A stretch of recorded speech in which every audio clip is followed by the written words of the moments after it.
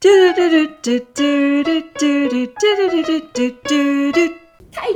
Mary.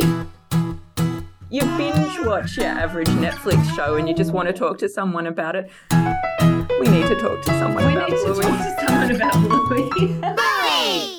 Gotta Be Done is recorded on the lands of the Wurundjeri people of the Kulin Nation and the Kaurna people of the Adelaide Plains. We pay our respects to elders past and present and any First Nations Bluey fans who are joining us today. Kate! Welcome back, Mary Bowling. How are you going? Oh, yes, we're still here. That is a good sign, I feel. When are we though? Like, really? I feel like after this episode that we're recapping today, Pass the Parcel, is it the 80s? Are the 80s back? This is how you're supposed to play it. This isn't the 80s, Pat. I'm going to call it now. I think this was the most conversation-starting episode of the new drop.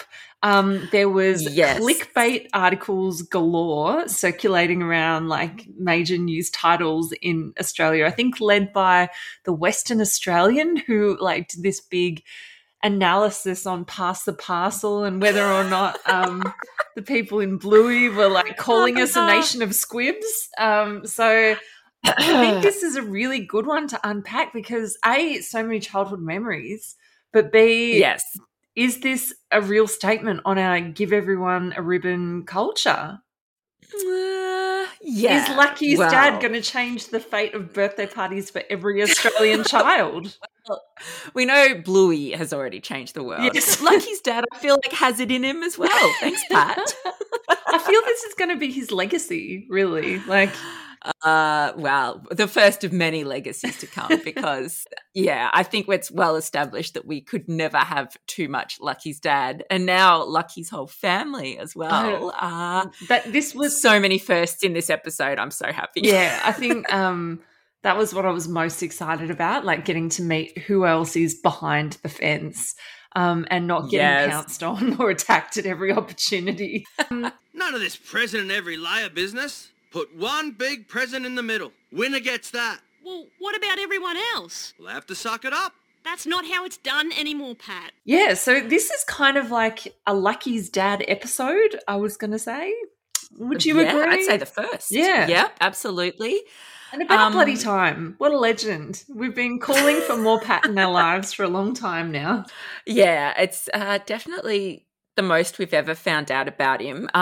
This episode is the first of the new season to introduce a couple new characters. Now, one of them is the mysterious Janelle, who had been a bit of a ghost in previous seasons. And I think a couple of weeks ago in Promises, I was talking about my obsession with TV tropes. And apparently the ghost, the character who's constantly referred to but never gets seen, is a well-established TV trope. But Janelle, ghost no more.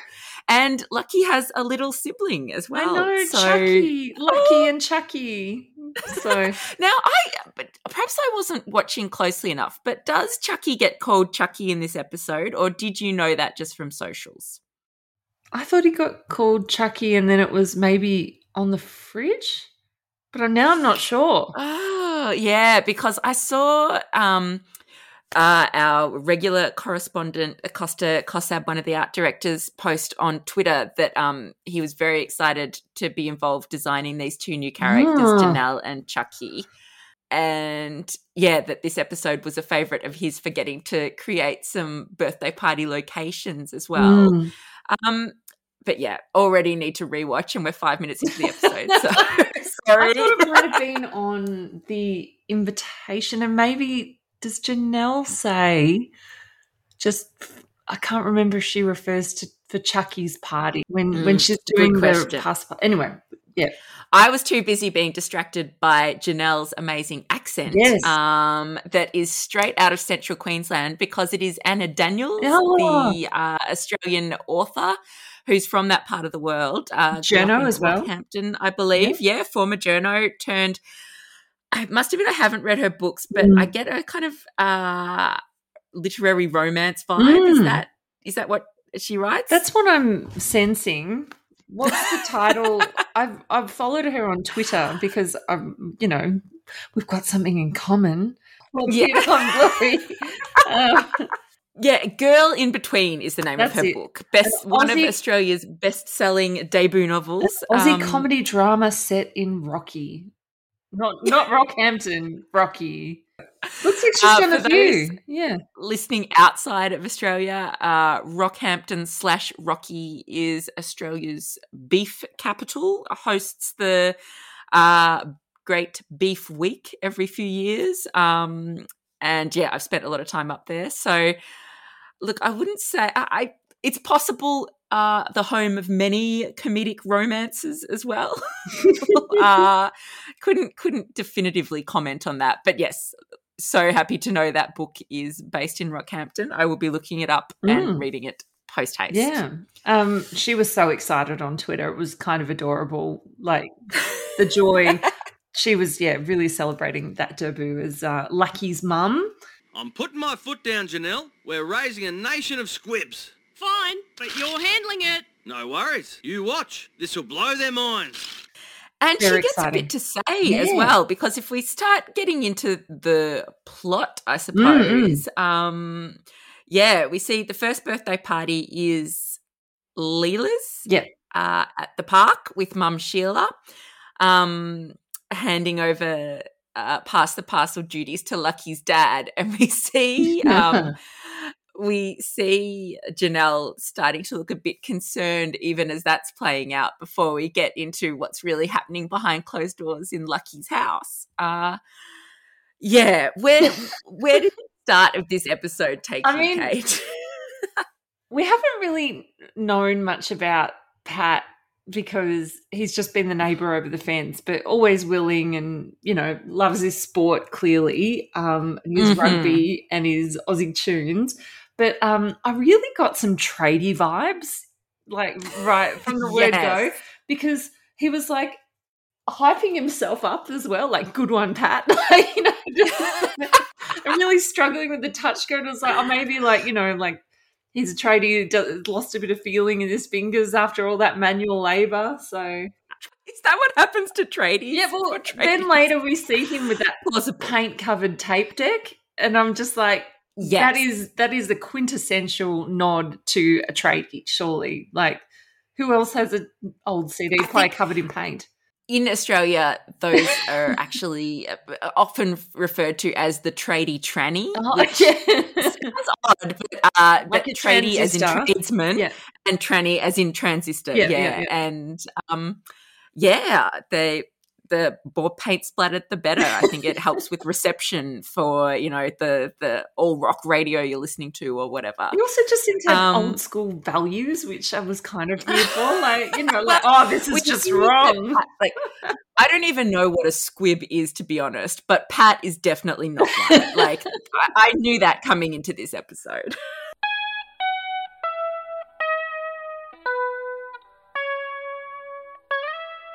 So we see this first round of Pass the Parcel and everyone's getting a prize. Everyone seems happy, but except Pat, really. Yeah, too easy, Sheila. Ready, kids? I'll just close my eyes. Pat, no. You have to stop on each kid once. What? Why? So everyone gets a prize. But how can everyone get a prize? There's just one in the middle. No, there's a prize in each layer. What? So no one misses out. Hey, Bandit, you hearing this? Yeah, where you been, mate? Stop the music, Dad! Look, when I was a kid, there was only one... Stop the music! Okay, I'll stop! But this is not how you play Pass the Parcel. Pat taking a stance is getting no support from anyone. And after all the support he's given Bandit, I was a bit betrayed by that remark from Bandit. He could have been a bit more there for him. But I guess that just highlights how out on his own he was with his Pass the Parcel principle. The whole "where have you been" kind of lines. I was just like, why is he getting ribbed? Because let's flash back, Mary, to the 1980s where, we were in our birthday party 5-year-old prime.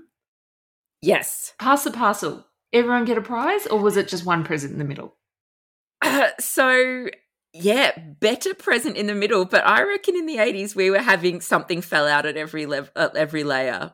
Yeah, I reckon we were. I reckon we had like a very small prize, like maybe like a chocolate or something in between layers, and then the one present in the middle. Okay, so what 80s is Pat talking about? Because my dad raised this with me, that he remembered that Pass the Parcel in our family had layers of prizes. So I remember maybe parties. 1981 before we were born, but perhaps different parties, different vibes. But then do you remember, like, there were always techniques when you were playing Pass the Parcel, like, you know, like you'd grab it quickly but then really slowly pivot to the next person. Yep. Like, especially in the later rounds where you're like, we could be getting close. Keep passing. It's me. Definitely. And you see that strategy play out even in this episode. But I'm thinking, clearly that's been handed down through the ages. But how did we know those techniques if we were going to get a prize anyway? So maybe the prize wasn't guaranteed. Yeah. Well, look, it's a balancing act, isn't it? Because if the prize in the middle is better, which you don't necessarily know, you want that prize in the middle.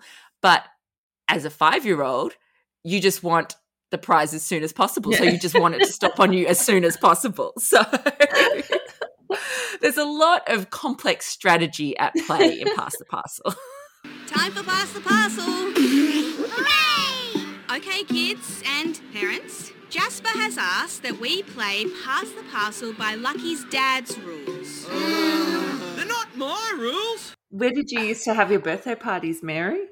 So at home, in my big family, our birthdays went twins in March, next sister down in April, next brother down in May, me in June. So that was the first 5 of us. So you could pretty much put up the decorations in March and leave them there till June. And very much parties at home. I think I had one party maybe at a roller skating rink, that's which very turned out to be on-brand. very on brand. Jinx. But I love a party at home. Like, I still love it. Yeah. And not getting that very much in these COVID eras as well. No. So bring it back eventually. Probably not anytime soon. We used to do, because my dad loves trains, and the Hungry Jacks in the town where we lived had a old train carriage. Thinking back, was probably definitely not workplace health and safety approved. Like, it's literally someone dumped an old tram or carriage in like this. Anyway, so we had a lot of parties there, and I always remember it was like the big debate of who do you invite to your birthday party. That was also like a big like scare tactic with my younger sister. Like, you know, like if you, you know, you did that thing and I'm not inviting you to my birthday party. There were tears regularly pulled out. So you were using that within the family. I remember that getting thrown around the schoolyard a lot. And actually it's even very effective. Popping its head up at daycare that debate about parties and who's getting invited and who isn't, which is horrible. But I think from just what we've seen of birthday parties within the Blueyverse, working out invitees is obviously very complicated because I cannot work out how they work it out. But convenient for the purposes of this episode that the same half a dozen kids get invited to every party, so they all know what's going on. Did you notice with the last party that like clearly Bluey had some of her friends invited as well, and that was a standard party move, you know, that well, it was Bluey's party. Oh, yeah, true. Sorry. But we've already seen in Handstand Bingo's party, which was majority Bluey's friends. That is fair. And now, but Bluey gets to invite her friends. But now, good to see that Bingo had some friends at Bluey's party, which I think, that's the standard move. You keep the little kid entertained so they're not just harassing give everyone a friend. the big kids. Yeah, everyone a friend. That is just such a good motto. Anyway, moving on. Okay, so So let's get into the Pat argument that he's still carrying this chip on his shoulder as they prepare for Chucky's party, however many days, weeks down the track, that pass the parcel just isn't right if everyone gets a prize. Yeah. I love that he's a man of principles and he's just like, I'm sticking with my guns on this. Like, he's been warned. Like, the red flags are there, and Janelle's like, you're running with this then. So yeah, look, he's definitely got all the warnings, but man of his principles and persistent until so first party was I just love the confidence though, like how he was like, you watch, this is going to blow their minds. Playing the long game. So I should have said Leela's party was at a park, it looked like, but upgrade for Chucky's party or in the play centre, which was already giving me jitters, let alone, controversial games of pass the parcel. Play centres, like really, like, yeah. Well, my kids have, it's all they talk about. Ready for pass the parcel? Yeah! We're going to mix this up a bit, kids. You're going to love it. Go! See now? I'm not looking. I'm just going to push this button at any time. Yay, bingo! I can't find the present. Yep, that's right. So we see the pass the parcel moment arrive, and it doesn't take very long for the fallout to start, and it's kind of adorable but kind of heartbreaking. It starts with Bingo. It's the first little dog to run off in tears. Lucky's dad, where's the present? Now, you see? There isn't one. There's just one big present in the middle. What? Yeah, what? We're playing it the proper way. We get an amazing look from Chili at this point. Bingo's like, what? And Chili is just absolute tiger mum in there. Yeah, what? And it's how to get children and parents offside. It's pretty much just a 101 instructional that we get.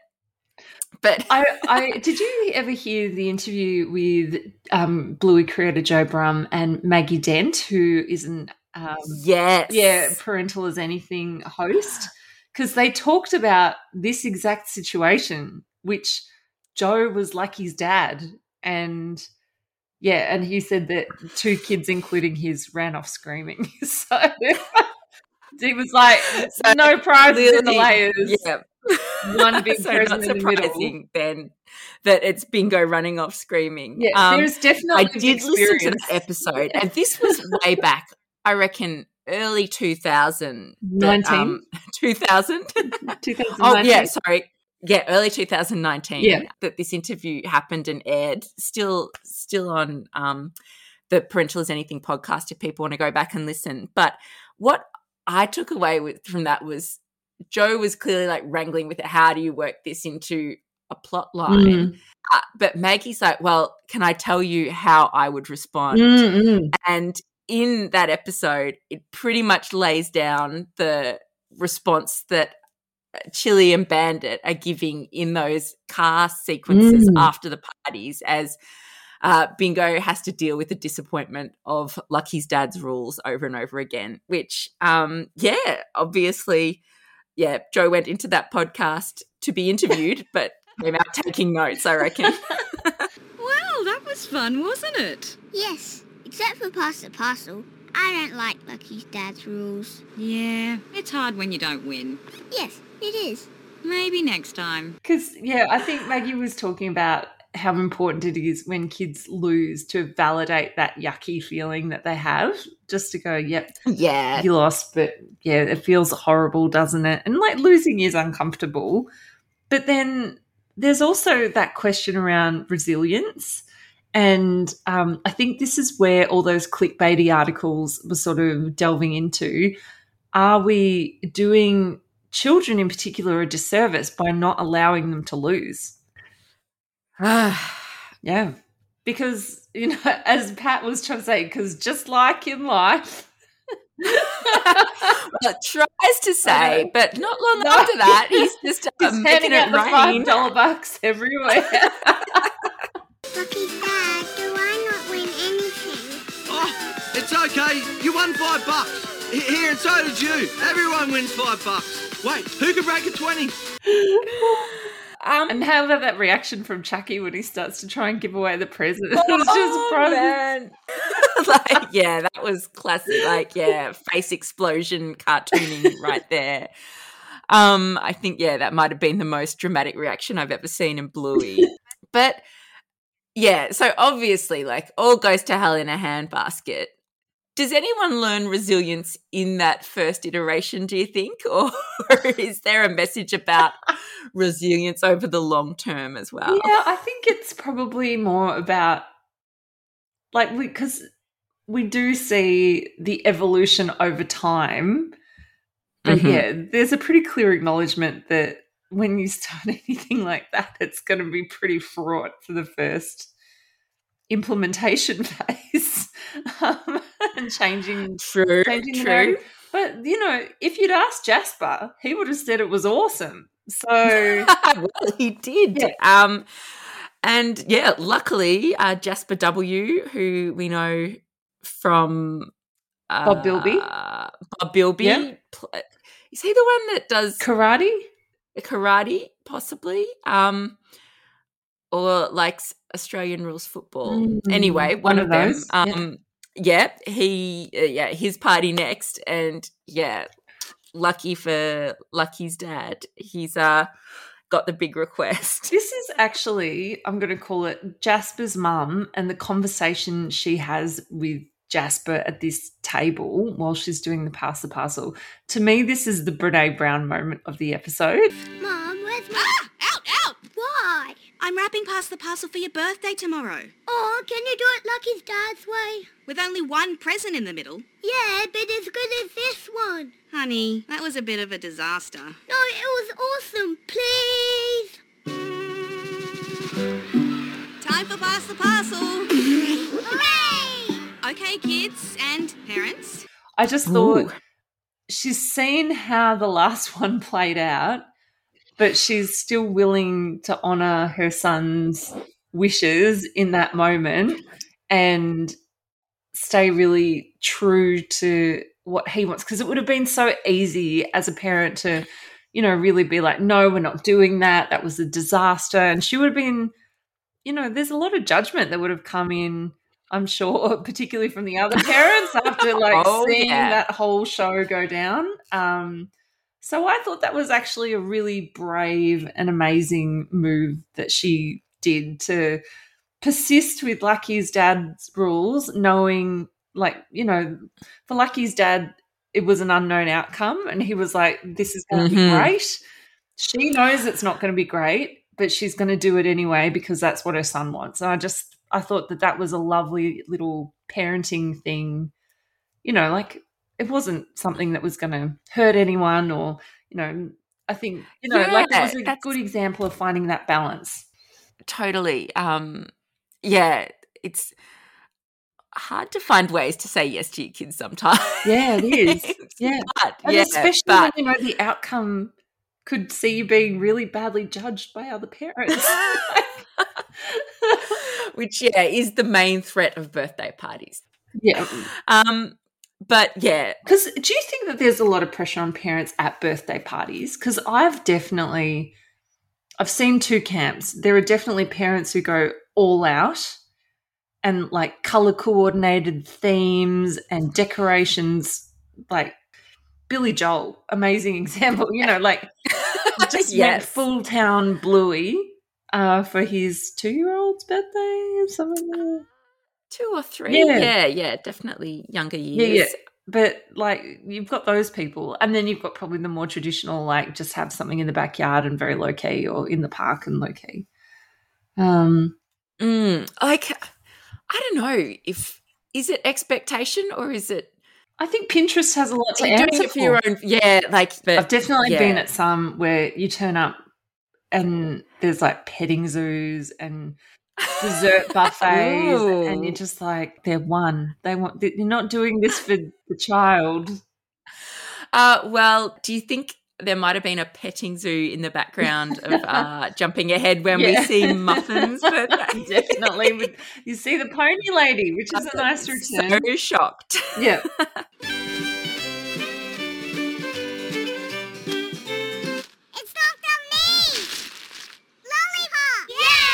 Let's jump through the parties here because we start in the park and then play centre for both Chucky and for Jasper. Yeah.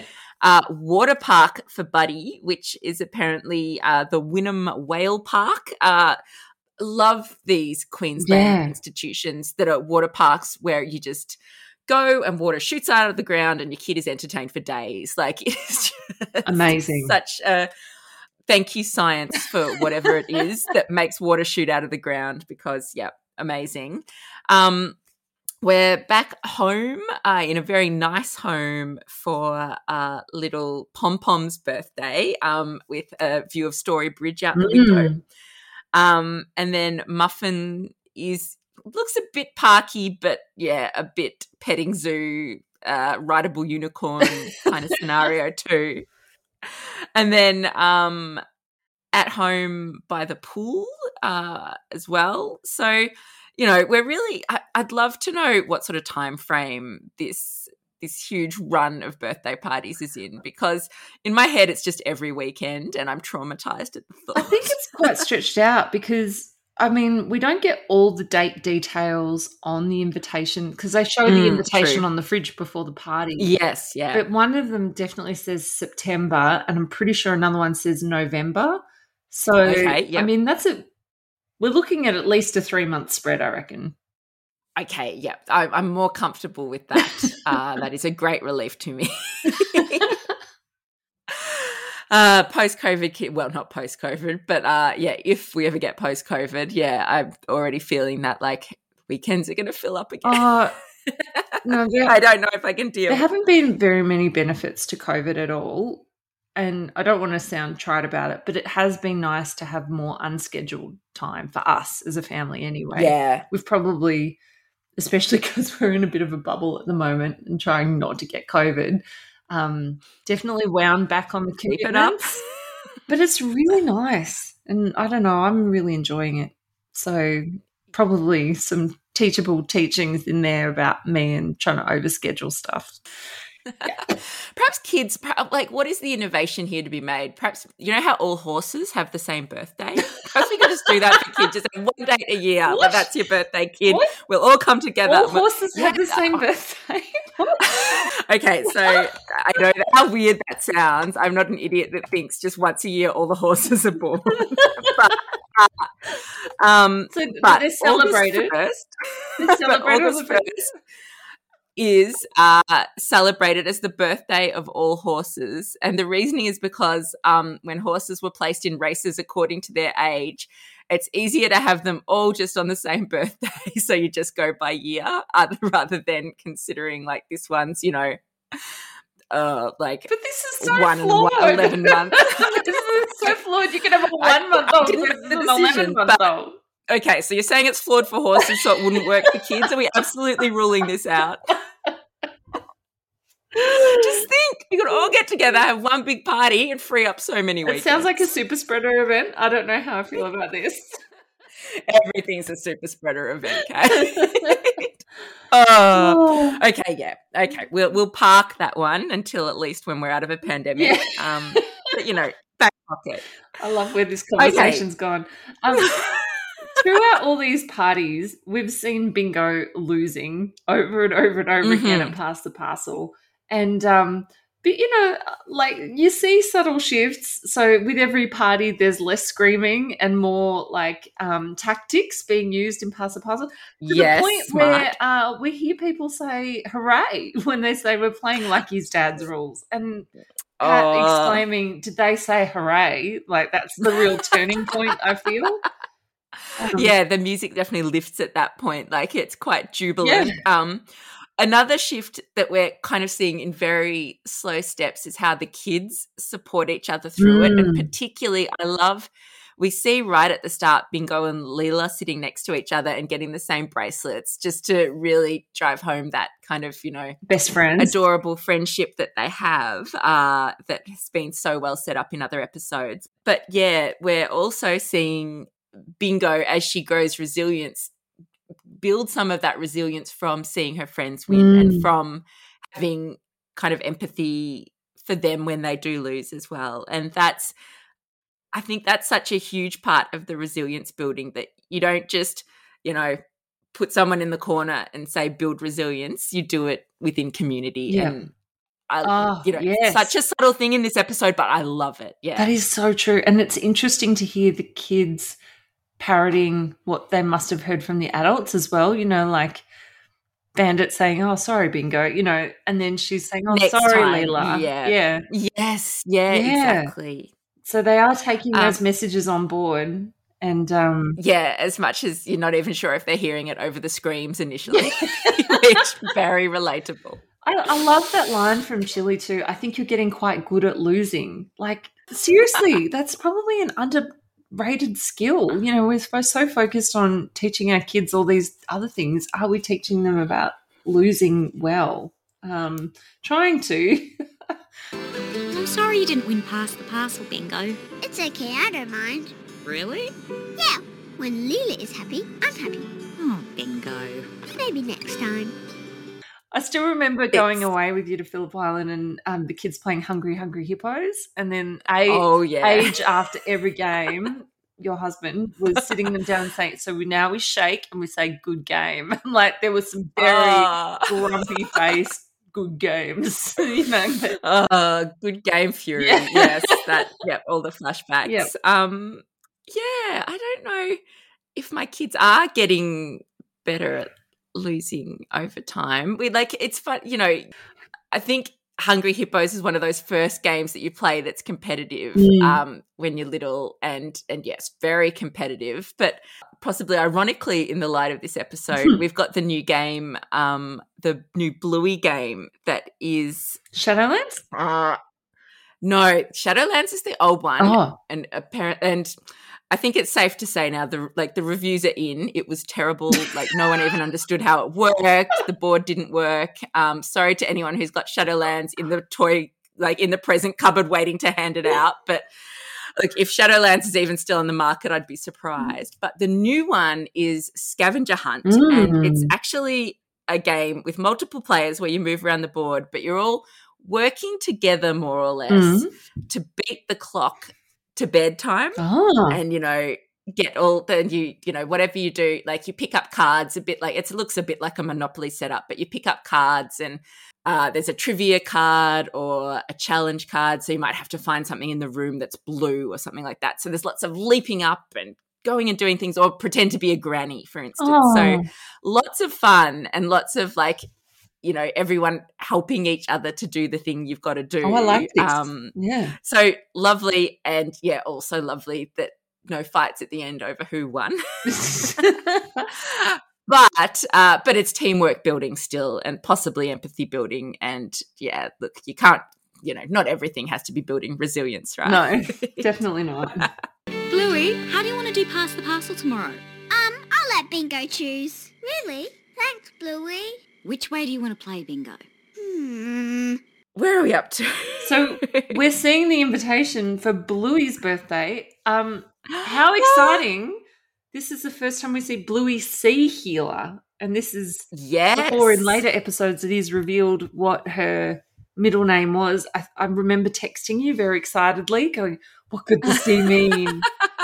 And I think we sort of landed on Chili at that time. Well, that was my first theory off the back of Dad Baby, perhaps, that, they decided to, because Bandit was so impressed with Chili's birthing. Fortitude, yes. That Chili got in there as the middle name. But, it's in the family meeting. That we find out Bluey Christine Healer. Which, were you surprised? I was surprised because Christine's quite an old name, and then I wasn't surprised because Chris is Joe Brum's mum's name, and she voices Nana Healer, and I think she's called Chris on the show as well. So. Yeah, I think even in Handstand, the bingo party episode, Trixie calls her Chris. Yep. So yep. So cute, adorable, and so awesome. But yeah, that's very official way to present a birthday party invitation, Bluey C. Healer. But love that little hint. And yeah, we're birthday party in the backyard. Yeah. So I'm loving that for Bluey. Loving it after too. all the places we've been. Nice to just return home and wrap this up, so to speak. So nice as well because Bluey has allowed Bingo to choose how they're going to play Pass the Parcel. And we've seen Bingo losing over and over and over again. So she'd be well within her rights to choose, perhaps to get a prize in every layer. Yeah. But then the collective joy when they reveal, hang on, there's nothing. I think it's only fitting to let Lucky's dad do the honours. Yeah! Oh, righto. Good on yous. Which rules are we playing, Bluey? I left it up to Bingo to choose. Did you choose Lucky's dad's rules? You'll see. Well, Bingo, whatever way is okay with me. What happened to raising a nation of squibs? Oh, look, let them have some fun. What a cliffhanger. That's but brilliant. yes, such a good reveal as well. And yeah, the fact that Pat is getting to do the honours, it's all come home beautifully. Let's get a bit rockin', eh? Oh yeah, this is a good song. Lucky's dad! Oh yeah, sorry. Nothing! Lucky's dad's rules! Hooray! In that moment of playing the game, is this a good time to talk about music, Yeah, I Kate? think Because it might be. oh my gosh.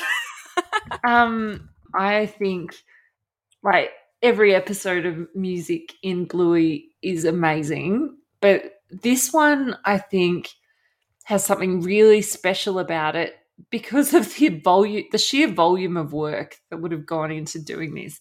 So the main theme that we hear throughout is a song called Country Garden, which was actually like a traditional English folk song that was used by Morris Dancing. I don't know if you've ever seen them. We actually lived in the south of England for a while, so we used to see them at like May Day dances and things. But they're people who dress up and they've got like sticks and bells. It's quite strange, to be honest. And they dance sort of in like it's formations, knocking the sticks together or ringing bells, and it's all to fiddles and very. Are they maypole dancers as well, or is that a whole different sect of dancers? So all the same as well. Yeah. So when we moved to the southwest of England, I worked at the local paper. It was, thinking back now, it was quite audacious. I really just rocked up at the local paper and said, I'm a journalist from Australia. Do you have work? And the newspaper, they were lucky to have you. Yeah, well, the assistant to the editor had a cousin in Brisbane, which she was like, "Oh yeah, you start tomorrow." I was like, "Okay," but I think they took great delight in hindsight sending this. How old was I? I was 22. This 22-year-old girl who knew absolutely nothing about English life. I got sent to every county fair, every sort of cultural event to be the strange Australian turning up and witnessing all of these great cultural institutions, because to be fair, they were probably absolutely sick of doing maypole dancing and stuff. And I was like, sense of wonder, like going into these lovely green meadows and watching people using sticks to dance. Anyway, so Country Garden started off as like an English folk tune, and then it was popularised by the Australian composer Percy Grainger, who so he was a child prodigy, became a concert pianist in London, and was absolutely like very charming, good looking, very talented, and he was quickly taken up when he arrived over there by wealthy patrons, and The Times loved him. There's so many beautiful references to that time. But then he became sort of this emergent composer. And one of the main things he did was getting these English folk songs and then turning them into more structured compositions. And one of them was this folk tune that then became Country Garden. And it was a massive hit. Everyone loved it. It became like a stand sort of piece at the proms and things. And then it was a really, really like popular thing. I think like he's sort of arguably his most famous piece. Apparently he, like many rock stars that do a famous song, concert pianist rock stars, just hated it by the end. And at one concert remarked, you know, they kept applauding me and I knew that unless I played Country Garden, they wouldn't go home. So he became very famous for this song, and then it was re-recorded. I think, like, not.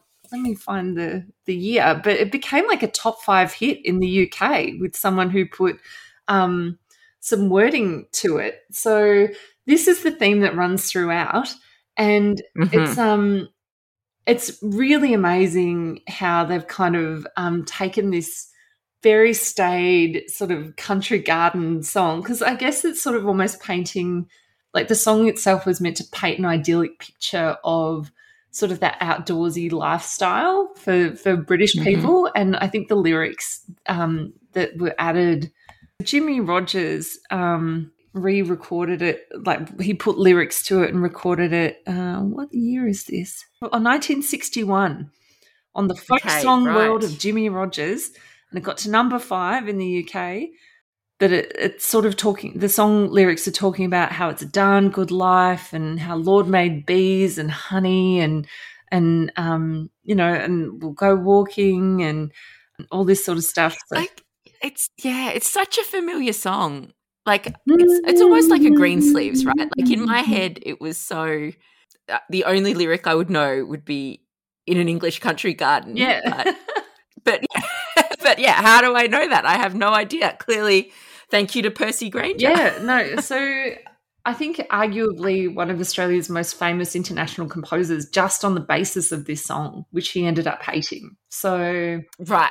Yeah, but it brought him a lot of fame and it made him a lot of cash. So, you know, everyone gets a prize, Percy. So well, I'm sure that will never happen to Geoff Bush. No, but then on top of doing this instrumentation, right, and having this theme run underneath, almost every round of Pass the Parcel except the first one has had a new piece composed just for the Pass the Parcel game. Like, it just blows my mind. So I think there's like maybe 4 or 5 different musical pieces that would have had to be written for this one episode, which when you think that most children's songs just literally recycle tiny fragments of the theme, it's so incredibly detailed and I love it. And my favourite one is definitely the Pop Power 80s ballad that we hear at the end. Like, it's just Bon Jovi. It's just brilliant. It's like, yeah, watching that, I think the song really had to bring home, you know, Bandit said at the start, this isn't the 80s, but now Pat is the living 80s. his best 80s life. And yeah, I was getting strong sort of Boston more than a feeling kind of vibes from it. Yeah, like yes. Big guitars, big hair. I just so much happiness. Yeah, so love that. You probably Geoff Bush brought in a full team for this as well. Did you see in the credits? Geoff, David Barber, Jazz Darcy, Lachlan Nicholson, who is Sydney's Pluto Jones, and Steve Peach. So do you think they just did one each? Need it because there's so much work in every, like, you know, to have all those different elements. Like, you know, it's almost easier just to do one and then expand on one than it would be to come up with like 5 completely different pieces of music. So I just, I'm glad he's got the whole team. What a team. And, I think the result was phenomenal. And it's something that maybe people may not even recognise, but it makes such a difference, I think, to the overall narrative of the story. And remember when we had beautiful Liz Caffrey on the show and she was sort of explaining about that music that characters hear on the show and we know that they're hearing it versus the music that we hear and it's like background. So they played that so cleverly by having, music coming out of phones and things that we would have been able to hear. Yeah. But then, having some of the songs sort of like roll into the credits even, like that.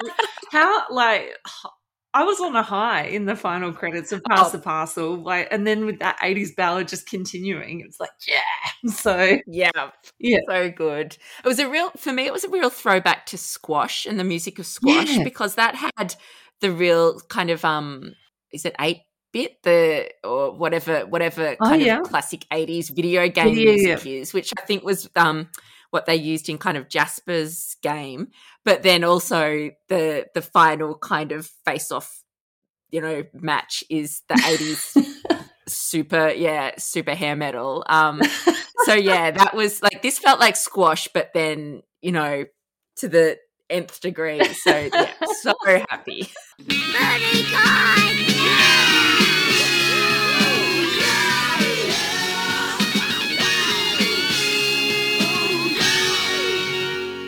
And even like that little kick right at the end and Pat's like, wait for it. And just like the joy, just, amazing.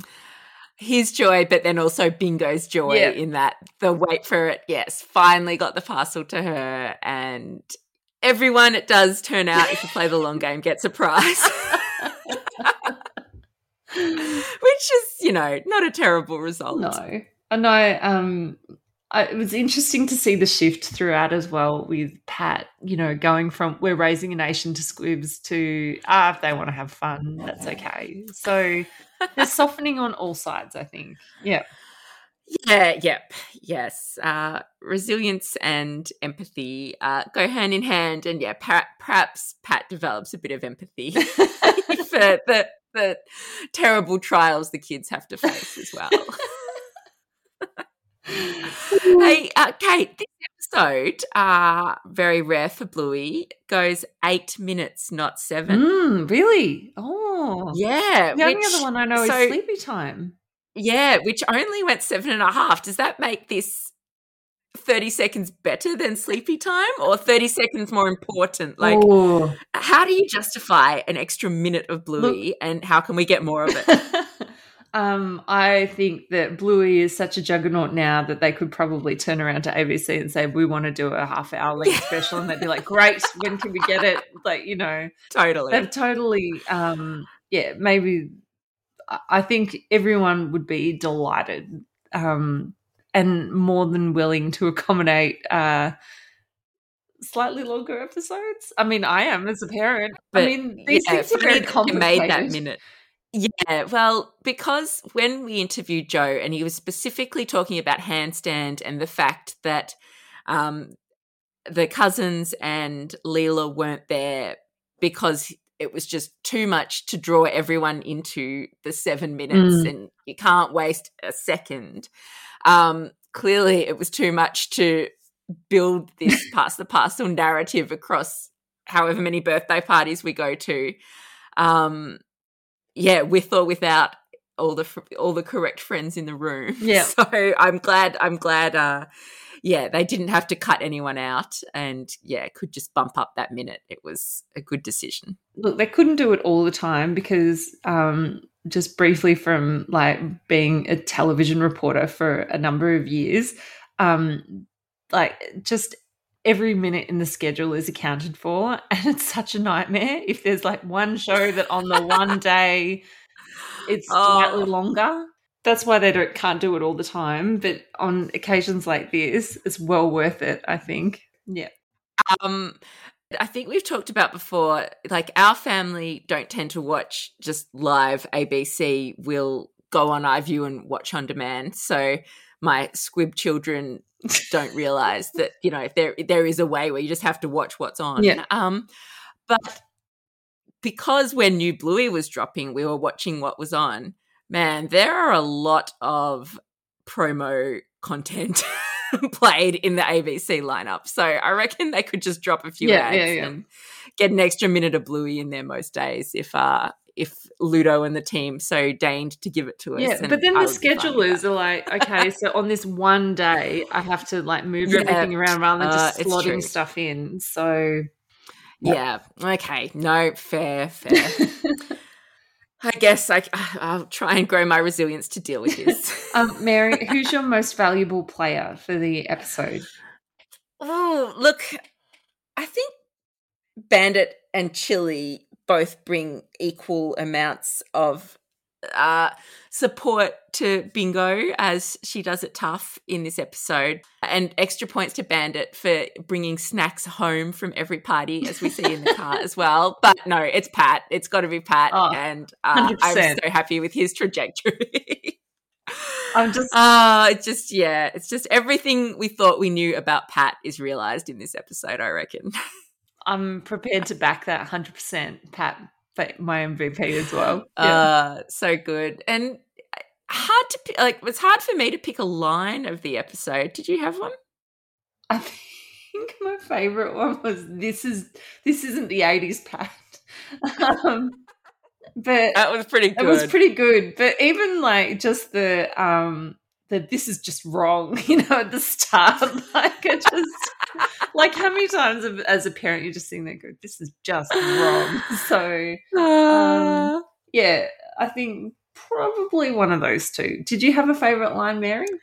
Look, yeah, the 80s line for me, I think, even though we've both shot it down with our own lived experience that wasn't happening in the 80s, at least at our houses. I think that was especially because we're going to see more of the 80s in episodes to come in this season. I thought that was a very, very nice hint that the 80s are still large in the minds of some parents.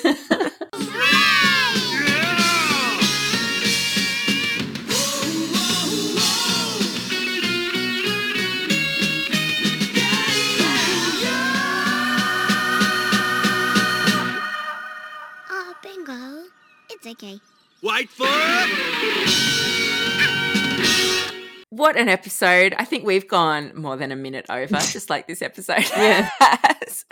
But hey, a really quick one into Mailbag Kate, because from someone who has absolutely nothing to do with the 80s, we heard from lovely 21-year-old Rebecca, who is in the UK and checked in, doesn't have kids but watches and rewatches a lot of Bluey.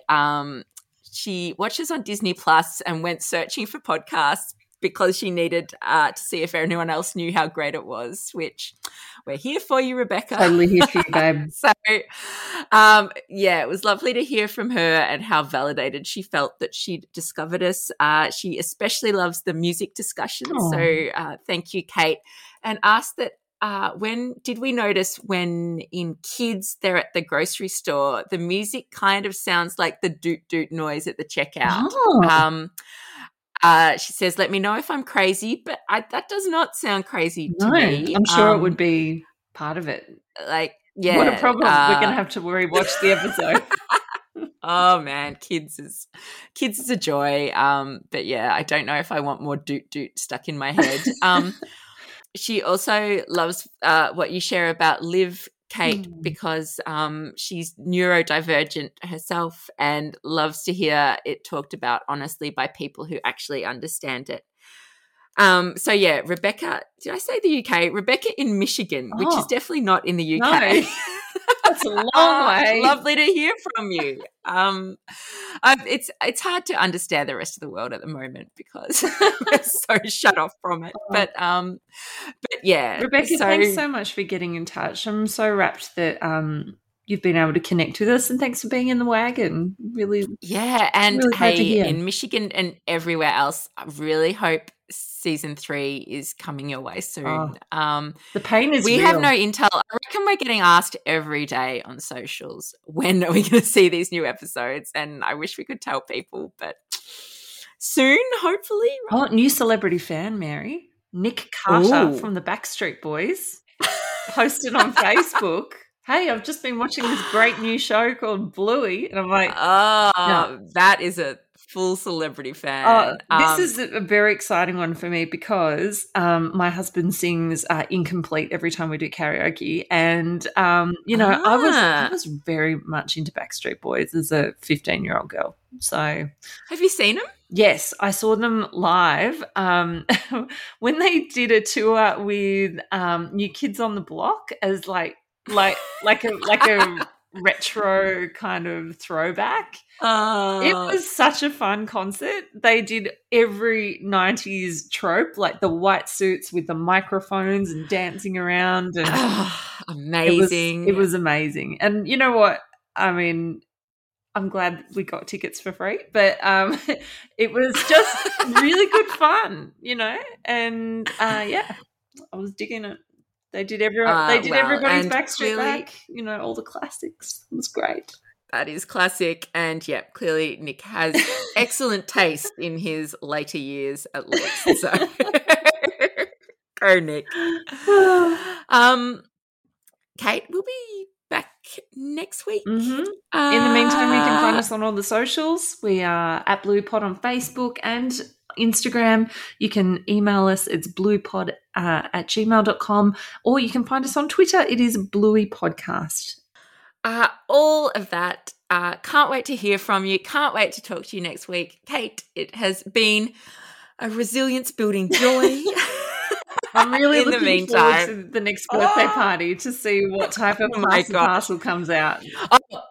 Okay, I have to sneak in one more story because seriously, first time we watched this episode, Bon looked at me at the end of it. It's like, Mum, can we play Pass the Parcel Lucky's Dad Rules? And I'm like, Bon, you've picked up the... Yes, of course we can. That would be so good. He's like, and can you stop the music on me? I'm like, what?